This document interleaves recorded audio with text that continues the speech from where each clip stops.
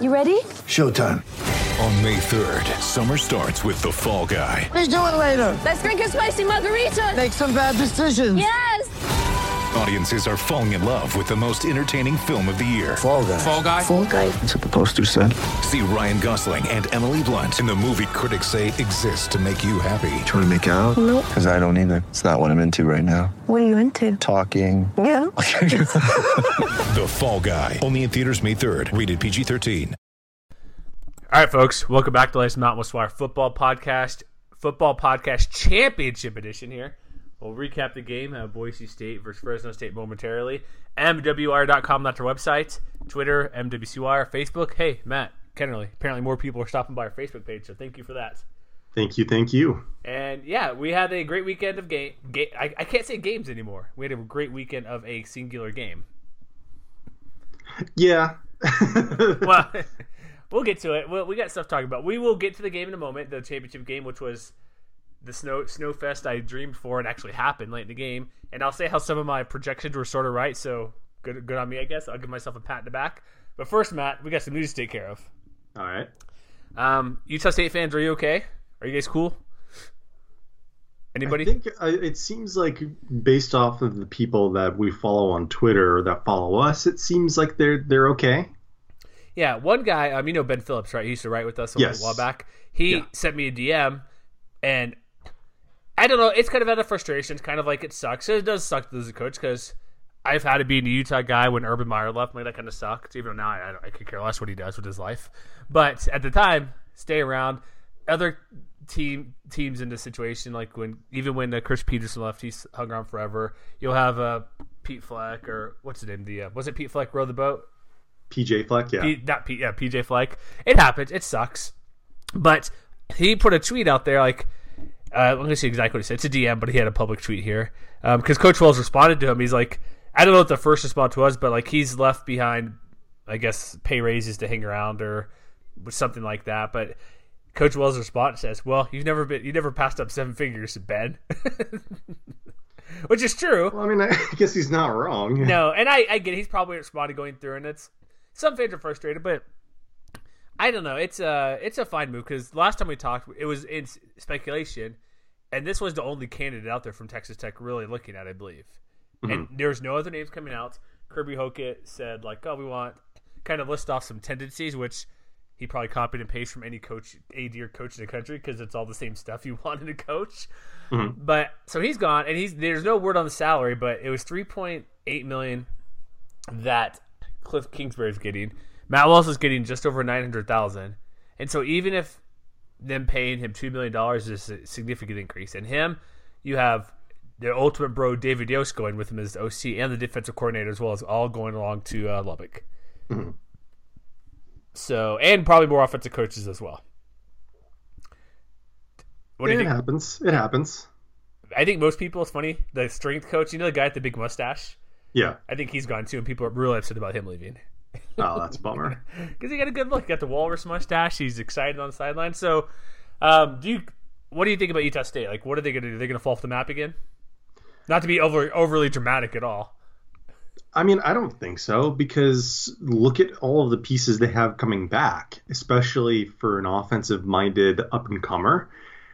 You have Jordan Love under center. You've got both Darwin Thompson and Gerald Bright coming back next year.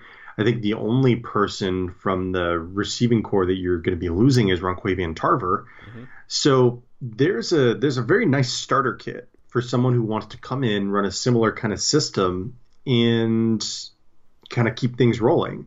I think maybe there are a few more questions on the defensive side of the ball. But overall, I think that Utah State over the last decade has shown enough that it's a job with a lot of promise. So if they find the right guy, which is no matter who you are in the Mountain West Conference, that's always a little bit easier said than done. True. And they should be fine if they make the right hire. But of course, it's always the big if.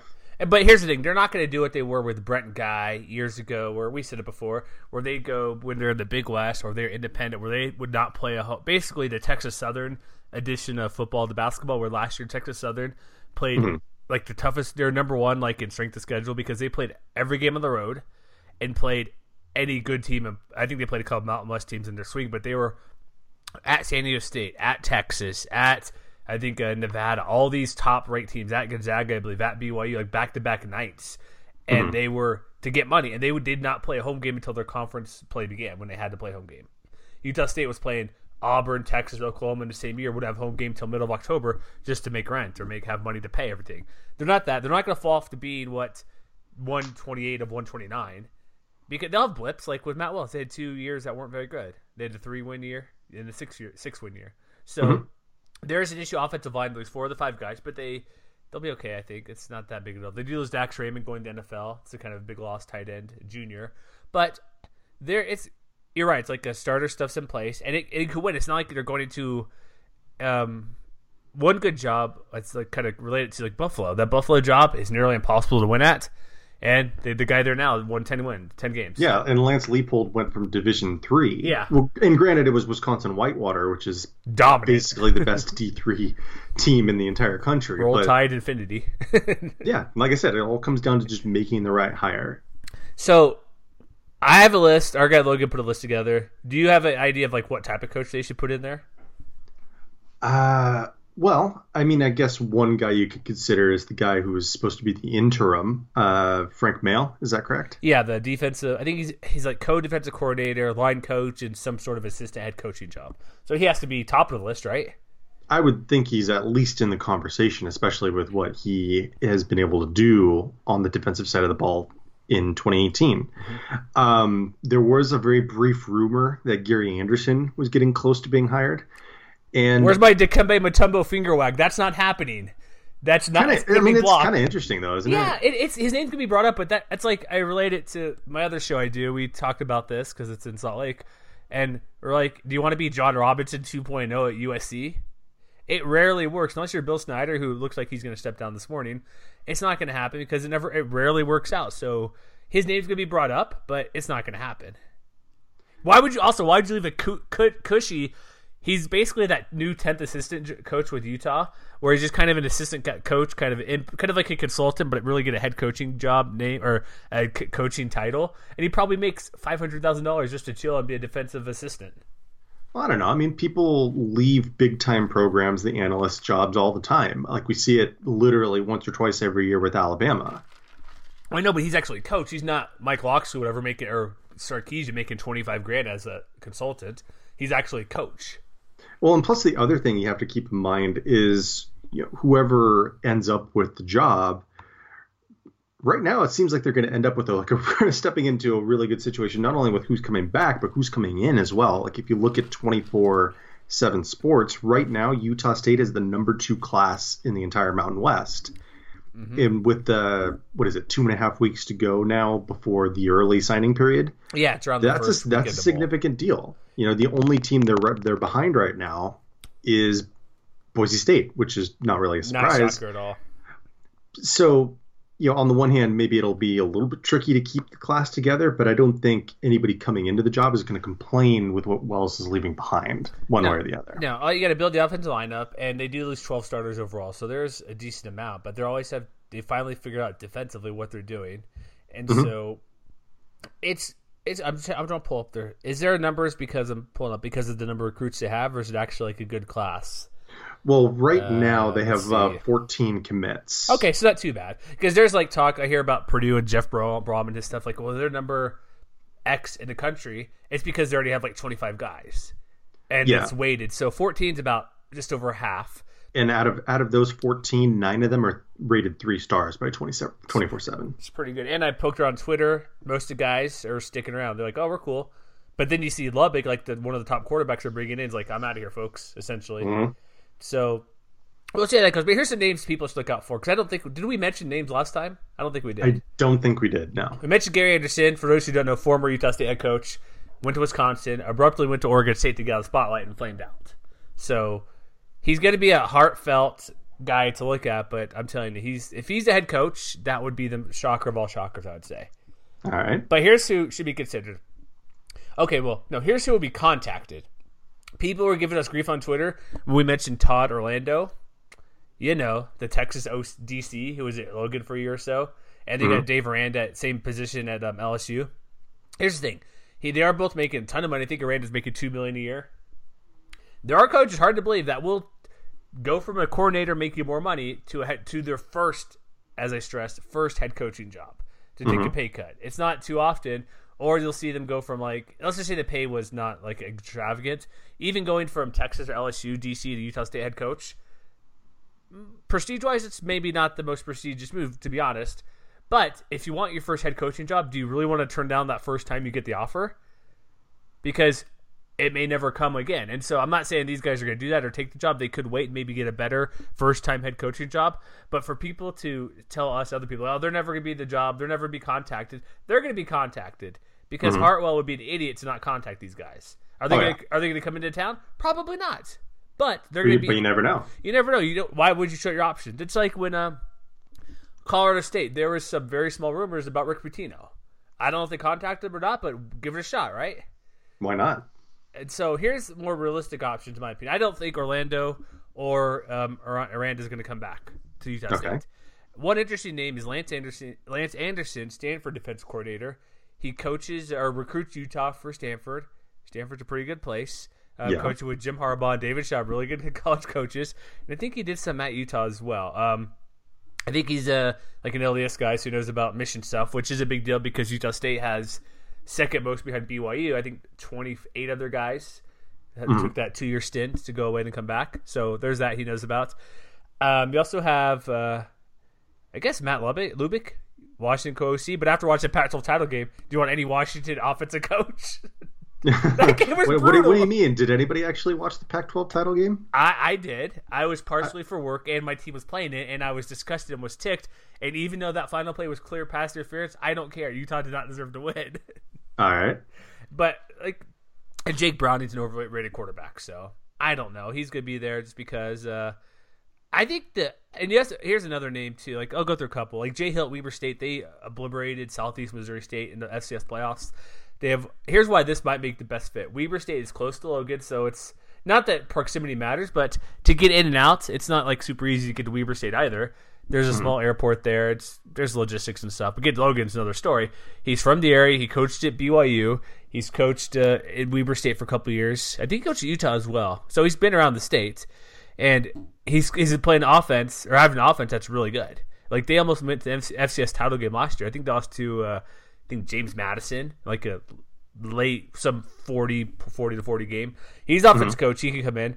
One guy you mentioned who made fun of you for the Fresno job, Morgan Scalley at Utah.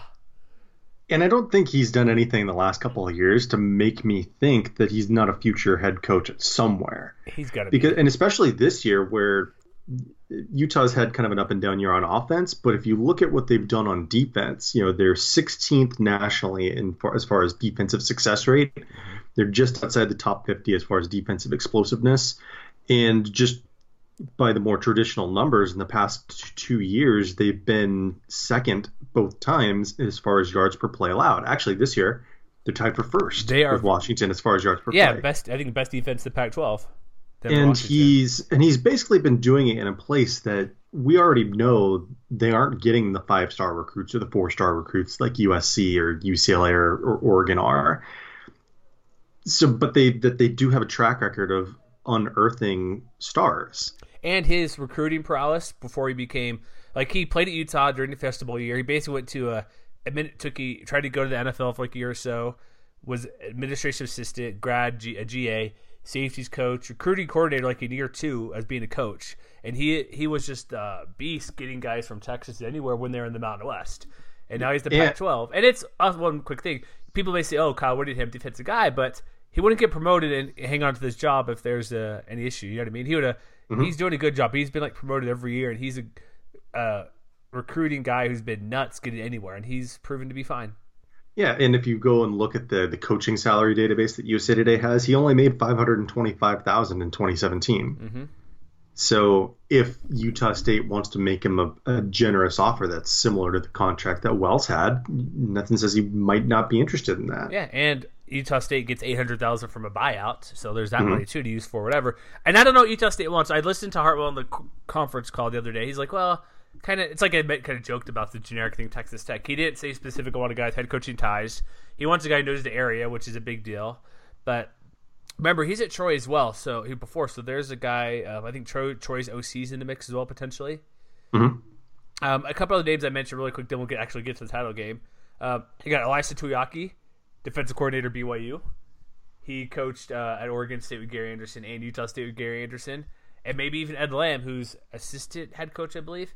He coached at Southern Utah for a while. FCS did some good things, got a few guys to the NFL, and he's been at BYU for a while. And he really wants to be a head coach. So there's another couple of guys. Outside of that, I mentioned with Logan just DMing for fun. I go, how about Bob Stitt? But he's at Texas State OC. I don't know if he would come to Logan, but people always want to see what he can do as a head coach, right? Yeah, you never know. Never know. So any other names like we should consider? Or is that good enough for now? No, I think that's. I mean, obviously, there's probably going to be more names coming out in the weeks to come, so I think we could probably leave it as it is. There are, and there's some bull stuff implicating Wells if he'll stick around or not. We'll get to that when we do our bull show, probably sometime early next week once we get the bull announcements going forward. So, are you ready for this, Matt? You ready? You've been waiting for a while to talk about this game, right? Let's do it. We're 15 minutes in. Fresno State 19, Boise State 16. Overtime. On the blue, first victory ever on the blue turf in the snow. Who doesn't like snow football? Everybody likes snow football. You are soulless if you don't like snow football. That's true. All right, so let's start with that a little bit because I think that was a big deal in the game. When the snow started happening, because we talked about precipitation a little bit and like, oh, this could happen here, this could happen there. It may not be that big a deal. I don't think anybody's expecting, at least when we recorded, that the weather would be that big a deal. We knew it would be cold, a little wet. But when it started snowing like that, and Alexander Madison realized you couldn't pass for at least 2 quarters of the game. Mm-hmm. I felt for me that Boise State was going to take over because they're just going to hand the ball off, as they did to Madison the whole time and win, because that's what happened last game. That's true. But conversely, the other thing that the snow happened to do was it took away one of the big things that really made the difference in the first matchup, which was that they had 0 downfield passing game. That's right. It was very hard. Ripon only ended up, 15 of 31, I think it was? Yeah. 15 of 31, 125 yards and a touchdown. But more importantly, he only had 2 plays of more than 15 yards through the air. So while Boise was, like you said, more than happy to lean on Madison and have very nearly won them the game anyway, we saw in the first matchup that being able to make those big completions down the sideline to someone like A.J. Richardson was a huge factor. In passing downs was one of the things that we both talked about in the preview podcast. All right, I need to stop you real quick. Hold on. Breaking news. Boop, boop, boop, Breaking news. All right. It might be Gary Anderson. It might be Gary. Okay. Football scoop. Scott Rozelle. Source: Gary Anderson expected to be new head coach at Utah State. All right. That apparently I could be wrong. Apparently I'm very wrong about this. Okay, really quick. Nope, that's all. We'll write an article on this soon to go up on the site. But let's continue. Sorry, I just happened to see I had football scoop up, refresh, and it was there. So sorry, continue your game. No, that's fine. That's fine. But the big difference was that, especially on the more obvious passing situations where Brett Rypien has basically lived and thrived all season long. That was one of the biggest differences in this game, because in the first matchup, for instance, their average third down distance was less than 5 yards. This time around, they were basically even. Both teams averaged a little over 8 yards per third down conversion. And whereas Rypien was 5 of 7 with 3 first downs in the first matchup, this time around he was only 4 of 10. So they had a lot of situations, third and short and third and long, where they just couldn't make the same kinds of conversions that they did before. And there were several instances where Rypien was just a little bit off, throwing down the field, where a few weeks ago he might have been right on target. And it's those little things that don't necessarily show up in the box score that made a significant impact on how the game unfolded. Yeah, because there was that first I think before the snow started coming in, I think one of his long passes was one of that first touchdown pass that slipped through the Fresno defender's hand. Yeah, that wasn't a great throw, by the way. It should have been intercepted. To me, it was reminiscent of the interception that Juju Hughes had in the first game. Yeah, it should have either been knocked up, picked for sure, but it should have at least been knocked down somehow. like But deflected. to Sean Monster's credit, that was a kidding. heck of a catch to keep both of his feet down. Yeah, it was super close. But that was like the passing right. Like they couldn't pass what they tried to. One, you mentioned the third down thing. One play, you know, had an underrated game. I thought Jared Rice played really good Oh yeah, because not only did he have that key block on the pitch option to win the game, but there was the one third. It's like we joked, like was it like on 4th and 10 or 3rd and 10, like or 4th and 10, don't do a 5-yard pass play. They had a 4th and long, a short pass play, and whoever was trying to tackle Rice just kind of had him wrapped him up perfectly fine and just fell off him. I think that was Tyson Maeva. It If I was. remember It was correctly. making a million tackles before. He wraps up perfectly good tackle and then like just falls off. And Rice goes for like 8 more yards. And so I thought about that. I'm like, what? But you're right. Like no passing. They finally got to pass. What was it? Late third quarter when the snow kind of stopped a little bit. You could finally throw. But even then, it was still risky to throw the ball. And you're right. Like while Madison's great and was amazing, was player of the game. I think one of my big keys, like one reason I mentioned Brett Rypien as when I put him on the position battle, why I picked him, I felt he had bigger play capabilities. And that's like long gone if you can't have footing, you can't throw the ball down the field, you're running in smush, and Fresno again has a really good secondary. Well, not only that, one of the things that I think changed from the last game is that both offensive lines had instances where they were beaten by the guys up front. Like obviously Michael Walker had the big game and he came away with the defensive MVP honors. He had one of the big sacks. He had 2 tackles for loss and 11 tackles overall.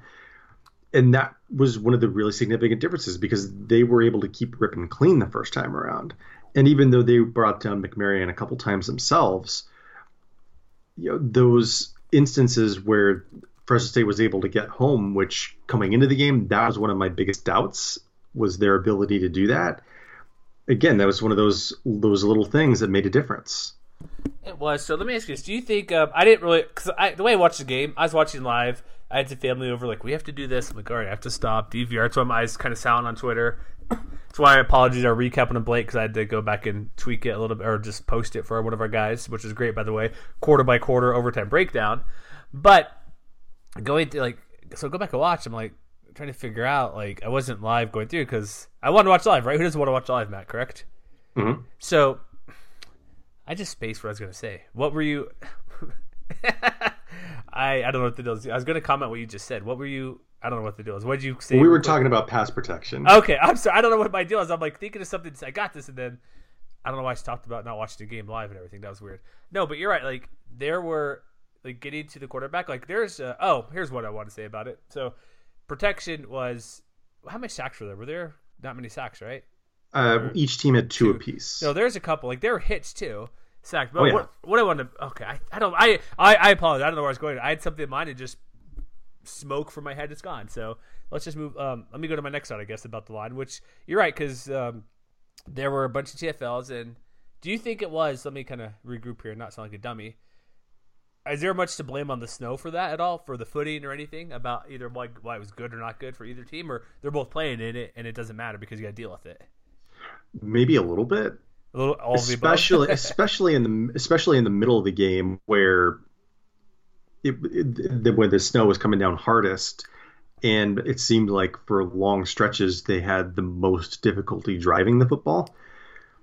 Yeah, because there was a stretch, I think, in the late in the second quarter, basically all the way through the third quarter, where other than the missed field goal attempt that Boise State had, they basically had 0 drives between them on both sides that went longer than 26 yards. If you look at the drive chart, especially I see it right after here. after Fresno's second field goal attempt, 3 and out, 3 and out, 3 and out, 4 plays, 3 and out. And on Boise State side, there was 8 plays, 14 yards. Minus the missed 10. field goal drive, 3 plays, 5 plays, 3 plays. So I don't know if the snow was that big of a... I mean, it was a factor, but I don't know if it was the biggest factor, just because I would argue that both defenses just played maybe the best games of the year. Like, even though it was punt, it was still exciting to watch, because not because it's snow, because it's always visually appealing to watch, but you saw crazy things happen. The fumble by Fresno State where it popped out of the guy's hand. Mm-hmm. I don't know if that had to do with it being cold or wet, because looking about how he was hit, it just kind of popped out. So maybe that was the case. But debate, like, it's 3rd and 10. What are you going to do? Are teams going to try the pass? No. Let's just run the ball on 3rd and 10. Or let's try a screen pass to Keyshawn Johnson where Tyler Horton basically almost picks it off with 2 guys on him. Mm-hmm. Stuff like that. So it was like, even though it's like, 3 and out, whatever, it was still curious about, okay, can they run the ball? Will they have footing? Madison sort of did a decent running game. Hockett had a couple runs here and there throughout, but it's like they were always stopped and nobody's converting any 4th downs. It still made it exciting because A, the defense is making plays, and B, the offense, you know what they're going to do, and how can they succeed when throwing the ball at that point in the game was literally off the table. I mean, yes and no. I think that Fresno had a little more success throwing the football through the air, even despite the fact that Johnson was more or less bottled up. You know, he had 12 targets, but he only had 6 catches. And that one long of 32 was it. Well, I'm just mean, like, let me put it this way. Boise seemed to rather run the ball than pass it. Fresno was doing a bit more to try to throw the ball.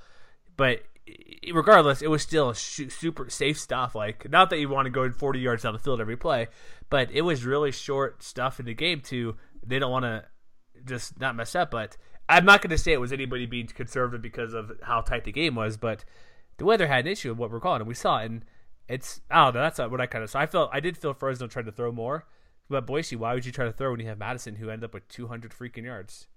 Mm-hmm. So it's both ways, right? It's just kind of it changed dynamic of the game, but defense has played amazing. Like, I think somebody put the score up. Was it you who put the combined score up the past 4 games? Yes. Or is what 78-74 for Fresno? Mm-hmm. This game was crazy, and so was there a turning point in the game where you felt either team was going to get this? Like, let me back up real quick before I ask you that question. Can I give myself a pat in the back about special teams being an issue? I'll allow it. Good, because I was correct on that, right? Mm-hmm. And did you see how many times Fresno, who was the guy in the edge who got the block? He was in the screen like every single time doing Superman on every kick attempt. That is Matt Boateng. That's right, Boateng. And why? And after watching for a while, like, whoever was playing that far right position for Boise State didn't even try to touch him or clip him or anything. They just let him run by every single time. Yeah, and even the broadcast was kind of pointing that out. Yeah. So also, did you appreciate what did you think about that running into the kicker? I mean, I didn't really have a problem with it. I mean, I know that there were a lot of people complaining about the refs in this game. Why? I don't know. I didn't say anything too bad. I don't know. I mean, and it was one of those things where, especially early, where on Boise State's first drive, if we're talking about turning points in this game, one of the big ones right off the bat was Aaron Mosby getting called for targeting and getting ejected from the game. Yeah. And so I was thinking to myself, oh my God, here we go again. Uh-oh. You know what I mean? Especially since that was something that led to a scoring drive. Was it a scoring drive? No, it wasn't. I don't think so. But it was just one of those things, or the fact that they got called for multiple false starts. Mm-hmm. And so I don't know. It's hard to point to one thing because it seemed like there were a wealth of different things. I'll say this: the blocked extra point basically ended the game. Like, more so than that, Asa Fuller. Yeah. 2 field goals. I basically came out and said in our roundtable that I didn't think I would trust him under any circumstances, but that dude was that 44-yarder. I could barely see it go through my TV. Like, it looks good. And it was clear. No, you're right, but that was a ballsy move to kick it from that far out. And that really, I guess, if I had to point to one thing, that was basically it. Because you had to get points. And that was one of the overarching stories of the first matchup too, was that neither team was really able to seize advantage of all the scoring opportunities that they had. And that was especially true in this game too, because Boise State had 6 drives that went inside the Fresno State 40, and they were only able to score twice with both of their touchdown drives. Well, and the field goal was too. Just one of I guess overtime. Well, the field goal attempt. Whatever. Yeah. Yeah, just in regulation, they had so many opportunities to make a play, and they just weren't able to get it done. And I think that's a testament to how well the Fresno State defense played. And also that final drive, they get inside the 10-yard line, and they could not. They stopped Madison finally. Because he got the 2 plays for the first down. He runs again for a couple yards. He runs again, so it's 3rd and 6. They figured they'd get 3rd and shorter, and then that pass to Richardson, no good.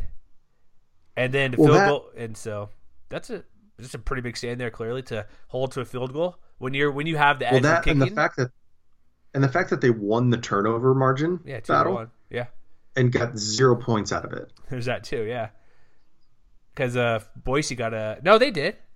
Fresno got a touchdown after a fumble. Their first score. No, that's what I'm saying. Boise State sorry. had two turnovers. Gotcha. Fresno State won, but they got 0 You're points right. out of it. Sorry, yeah, they had the turnover on downs after that first fumble that's kind of just poofed out there. Because Yeah. 4th and 8, at the 23, you don't trust your kicker to kick a sort of hard 40-yard field goal. I mean, would you have? Was it snowing at that point? It wasn't snowing hard at that point either. It was still the first quarter. It was raining though. Okay. Well, no. And that was, I believe, after Fresno State had already scored its first touchdown on the fumble that Brett Rippon had. Yeah. Mm-hmm. No, that was, yeah. Because it was fumble, touchdown, couple punts, then the ball that just, that was a fumble that just popped out. They're like, oh, crap. Yeah. So, I don't know. It's like, and at that point, they hadn't missed a field goal yet. So, it's like, we know the Boise kicker is not amazing. But for, I guess, the rain, because here's the thing. It was wet snow, too. It wasn't like, because I'm in the area, it hasn't been super cold to make it where it sticks and it's hard. And the crunch and its friction. It was, if you saw the close-ups, there was like balls of mush everywhere, snow in the field. Yeah. So it was slick. It wasn't that hard, crisp snow where it's not a big deal. It's not a powder either, because the rain and snow mix, which is arguably the worst possible field condition to play in. Because if it's just cold, cool, you can crunch. If it's just rain, it's okay. Everybody plays in rain before, but snow and rain, and it being cold, and you're trying to get your footing, and you don't have extreme confidence in your kicker. I don't know. Overall, this game was amazing. I love the game overall. Snow or not, it's like defense has stepped up. Like people say I don't like defense. I love this game. So our buddy Daniel in Fresno, I like the defensive effort by both teams here. So here's another question I have, and maybe circling back to Alexander Madison for a second. He's good, I'll tell you that. 40 carries, 200 yards. Oh, boy. Should they have let him back on the field after that hit he took from Jeffrey Allison? Say that again? Should they have let him come back into the game after that hit he took from Jeffrey Allison? I don't know. When was that in the game? I'm trying to remember. I think that was in the first overtime, if I'm not mistaken. Okay, because I remember he Or maybe it was late in the fourth quarter. No, I it was can't regulation, remember. because I remember he's just holding on. He has his helmet on. He's sitting there on the sideline. At first, it looked like he had an ankle thing. Oh yeah, I think it was their last drive. Yeah, last time. Cause it looked like the way he fell and slipped, there's an ankle thing, but it wasn't an ankle thing. Cause he took a shot in the head. Because when you first see it, he's head, and then you see his left foot kind of buckled underneath a little bit. But it was I don't know. Doctor says he's ready to play. Put him back in there. He didn't look like he looked fine. He took 2 carries in overtime. No, he took 4 straight carries in overtime. 1, 2, 3, 4. Sorry. The first down. He looked okay. He had a 10-yard run. I don't know. It's I assumed he was looked at some point, right? You have to. Theoretically, And yeah. so, I mean, I don't know. I wasn't on the sideline. yeah. He had I just know that there were a lot of people talking about that. It's always a concern when you look like a big hit. He did get they had the ball first, so it's not like he had too much time just to relax or chill, because you had the coin toss, that end of game type stuff where it's a 5-10 minute break. I don't know. I trust the doctors, I guess. I'm assuming he's okay. I don't know. What do you think? I mean, I just the initial hit and the initial reaction afterwards just looked really bad. So I mean, obviously, I'm not a doctor or anything like that. It's just that first impression was so strong that it made me question why they let him back in. And maybe it could be. I'm not saying to just speculate. I'm not saying why. Maybe sometimes it does look worse than what it is. Sometimes it sounds worse, because if you get hit a certain way, it's a certain part of the equipment. It could seem like it's a major hit because of how loud it is or the angle. So, but maybe I've had stuff where I've looked like I've fallen very bad and I'm fine in 5 minutes. It's not a big deal. He may be feeling it this morning, and it may be feeling a lot more because 40 carries in that weather. Yeah. So I don't know. I got to trust what they see on the field, and if he's able to come back in, then he's able to come back in. No, I was just curious what you thought. He looked fine too. It's not like he looked weaselly or wobbly. He took the initial hit. Anybody, even if it's concussion or not, you're gonna have a little holy crap. What I got hit here? It's okay, get up, take a second, gather yourself. Maybe that's the concerning look there where, well, he took him 5 minutes to get up off the turf. But when he comes back in, it looks fine. But then again, that could just be adrenaline, and he's like, okay, I'm good. Let's go. Come on. Let's go. Get back out there. So I got trust was out there. I don't want to really question too much. And it wasn't like he was walking off the field and couldn't, like, he tripped over or something. He was okay leaving, right? So it just took him a minute to do, but yeah. And he eventually ran off the field. So it could have just been one of those things. You get a big hit. It's like, oh, all right. Like, we've all had those before, right? Either fall down or trip, and I take a slide in the ice and snow out here. It's like, whew. Give me a minute to gather myself to see what it could have been. Like, I'm just speculating. Like, I had a job like a year or so ago inside some big warehouse, and you've seen those photos of me in the ice cave, whatever it was, last year. There was a leak in the roof apparently, and it froze over because I'm in this building that's 10 degrees. So there's ice, and it's gray, so you don't see the ice because it's gray. I slip, feet fly in the air, fall on my butt. I sit down for a couple minutes. I'm like, okay, am I hurt? Where am I hurt? It could have been one of those things, just kind of, okay, my arm's fine, leg's fine. I feel a little thing here or there on my lower back. It could have been just one of those where he just wants to make sure, because you took a big hit, am I okay to move, or something I shouldn't move? Or, I don't know, I'm just, you know what I mean? Like, that happens to people. You fall down, like, okay, yeah. It looks really bad. I'm like, crap, I saw my feet above my head falling down. And I'm just kind of, that's all I can maybe say about that, because I've had those before where you're hurt, or you think you're hurt, and you're fine. Just give you a couple minutes to say, okay, I can move my feet, my knees are fine, I can sit up here, I can do this before I actually get up. So I don't know. So what was your favorite moment of the game then, Matt? Outside of the touch, was it just a touchdown? Winning it? Well, I mean, I guess the touchdown, the pitch option to win the game. Was that it? Has to be, right? Yeah, I mean, and maybe it seems like a cop out, but it is the easy answer Block because field goal? I was sitting there teams. I was sitting there for 3.5 hours with just this like white knuckles. Like, yeah, basically, like my chest was like really tight with anxiety because I kept waiting for the other shoe to drop because for such a long time it had seemed like the same kind of game that as Fresno State fans we've seen this before, letting Boise hang around and things like that. But it's a credit to the defense that they never, aside from the game tying touchdown that Alexander Madison had, they never gave them the opening that Boise State has usually found. And when you look back at the performance they were able to do, Boise State ran 86 plays against the Bulldogs. But the only performance on a per play basis that was worse in the last 5 years that the Broncos had last night, do you want to take a guess? The only offensive performance they had that was worse than that. For Boise State? Yeah. San Diego State. That's absolutely right. And was that the same score too? No, that was 19-13. Okay, close enough.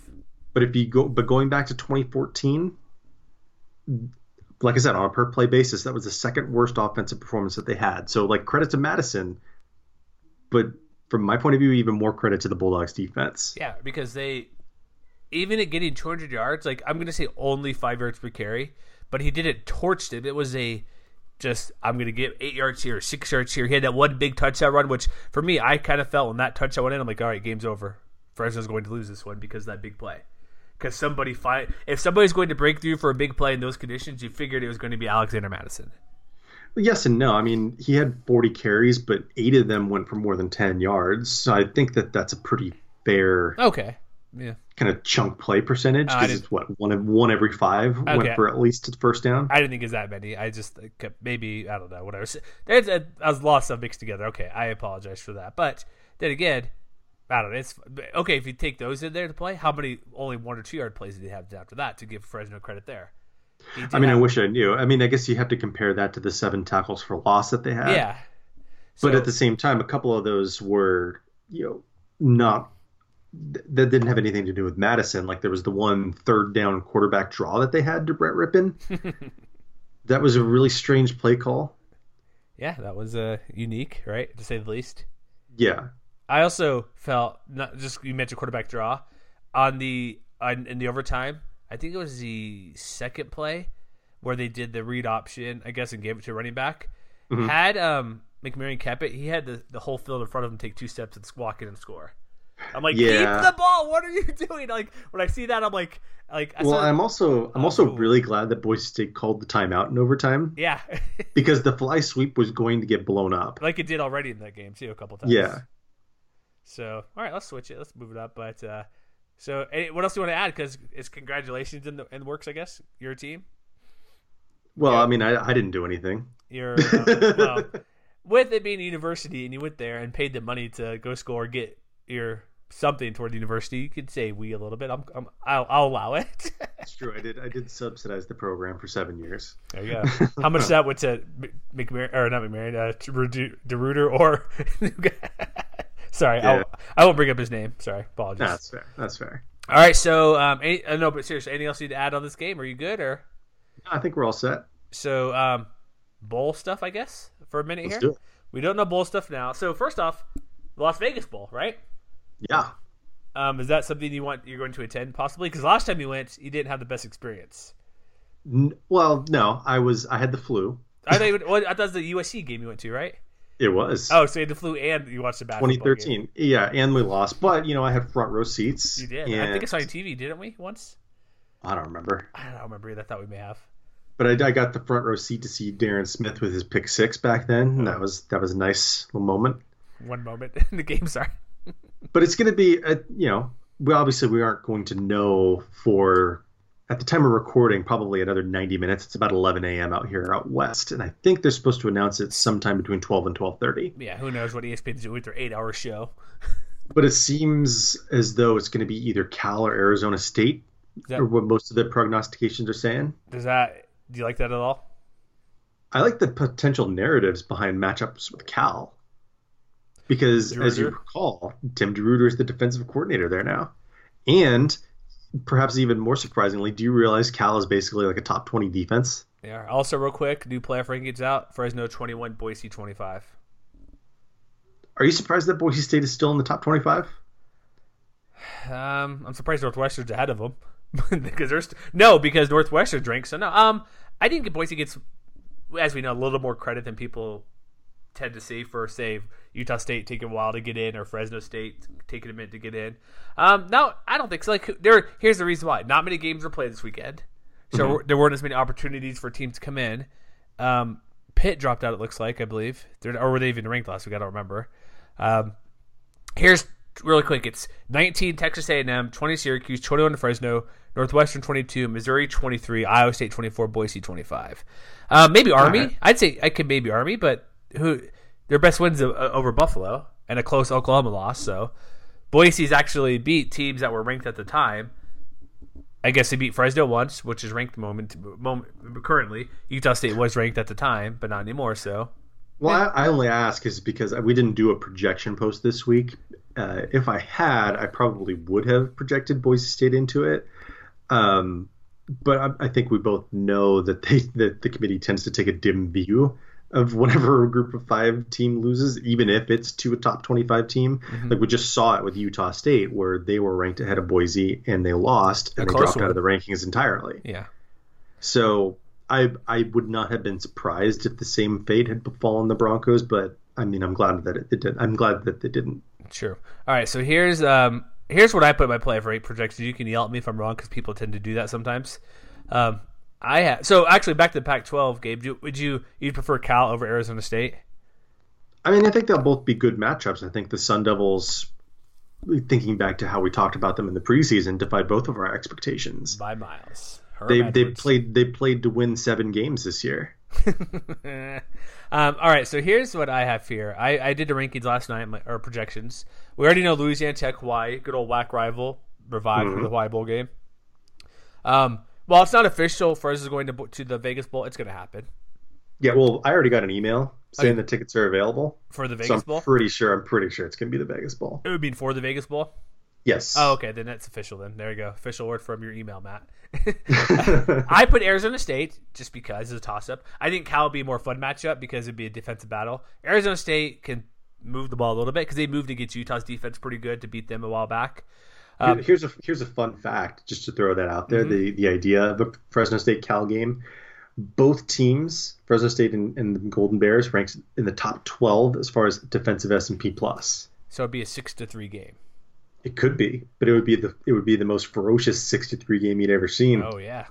All right, so I do like that matchup. Either matchup is fine, so I'm good with that. I go to the famous Idaho Potato Bowl. Here's the thing: Boise State's they're not going to go there. It's very unlikely they'll go there.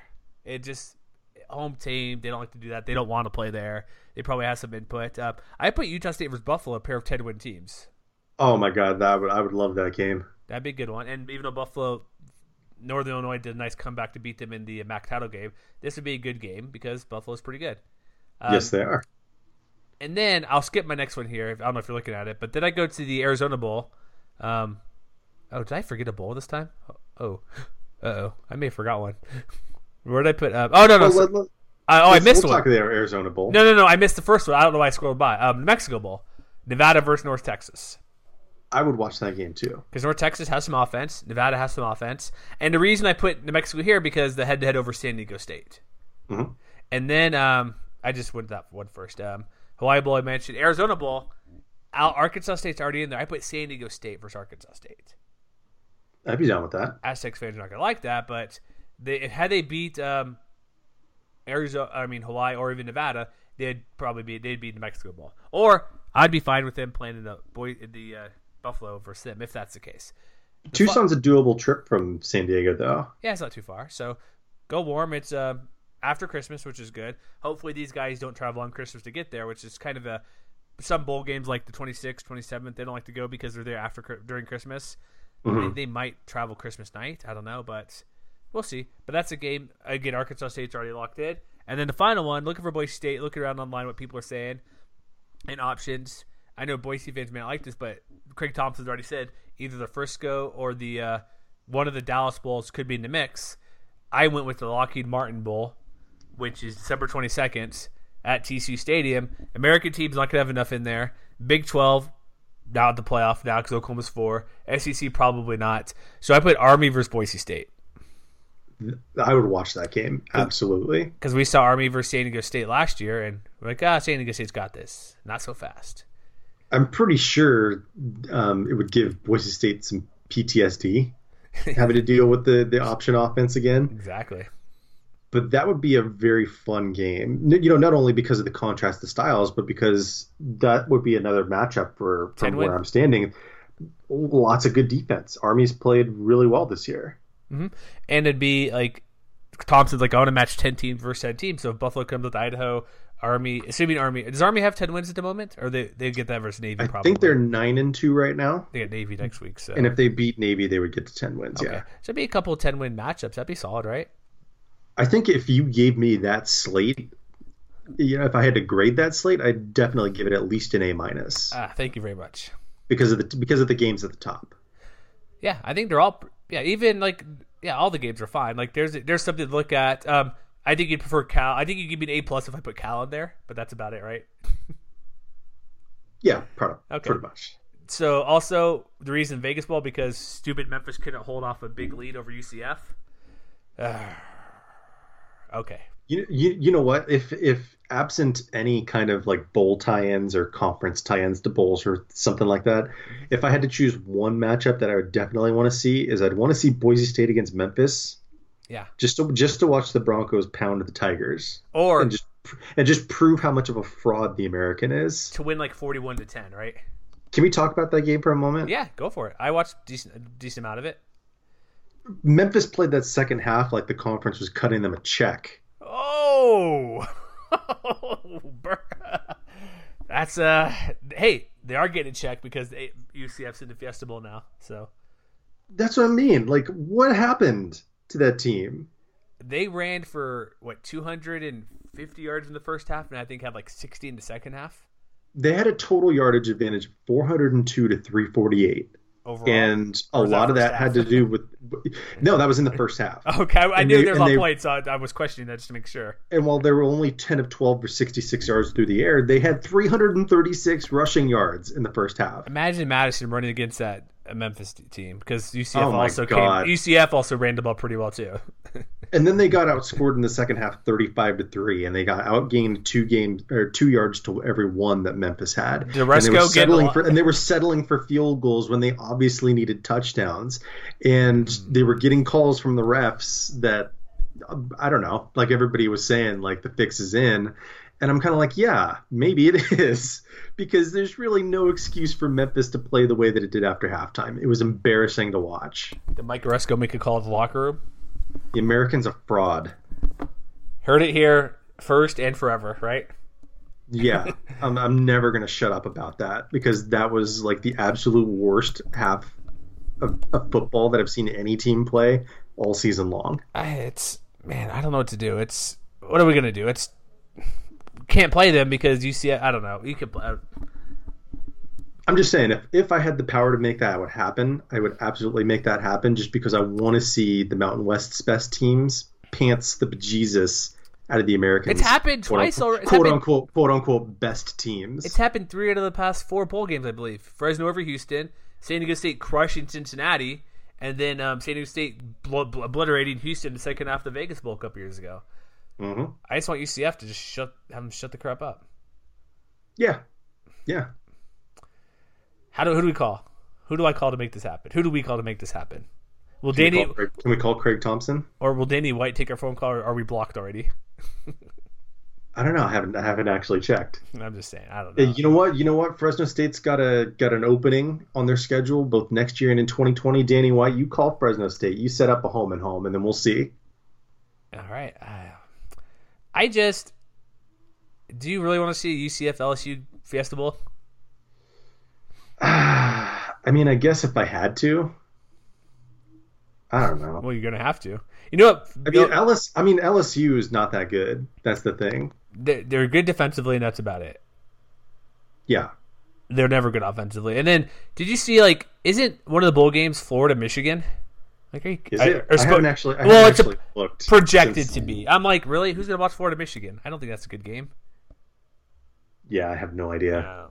Whatever. Well, okay, so we got Texas. Have they still not announced it yet? Or are they still dragging out the playoff thing? It's likely going to be Texas, Georgia, and Sugar Bowl, which could be. I think that'll be a really good game because Texas. Yeah, it looks like it. Yeah. So Rose Bowl is Ohio State, Washington.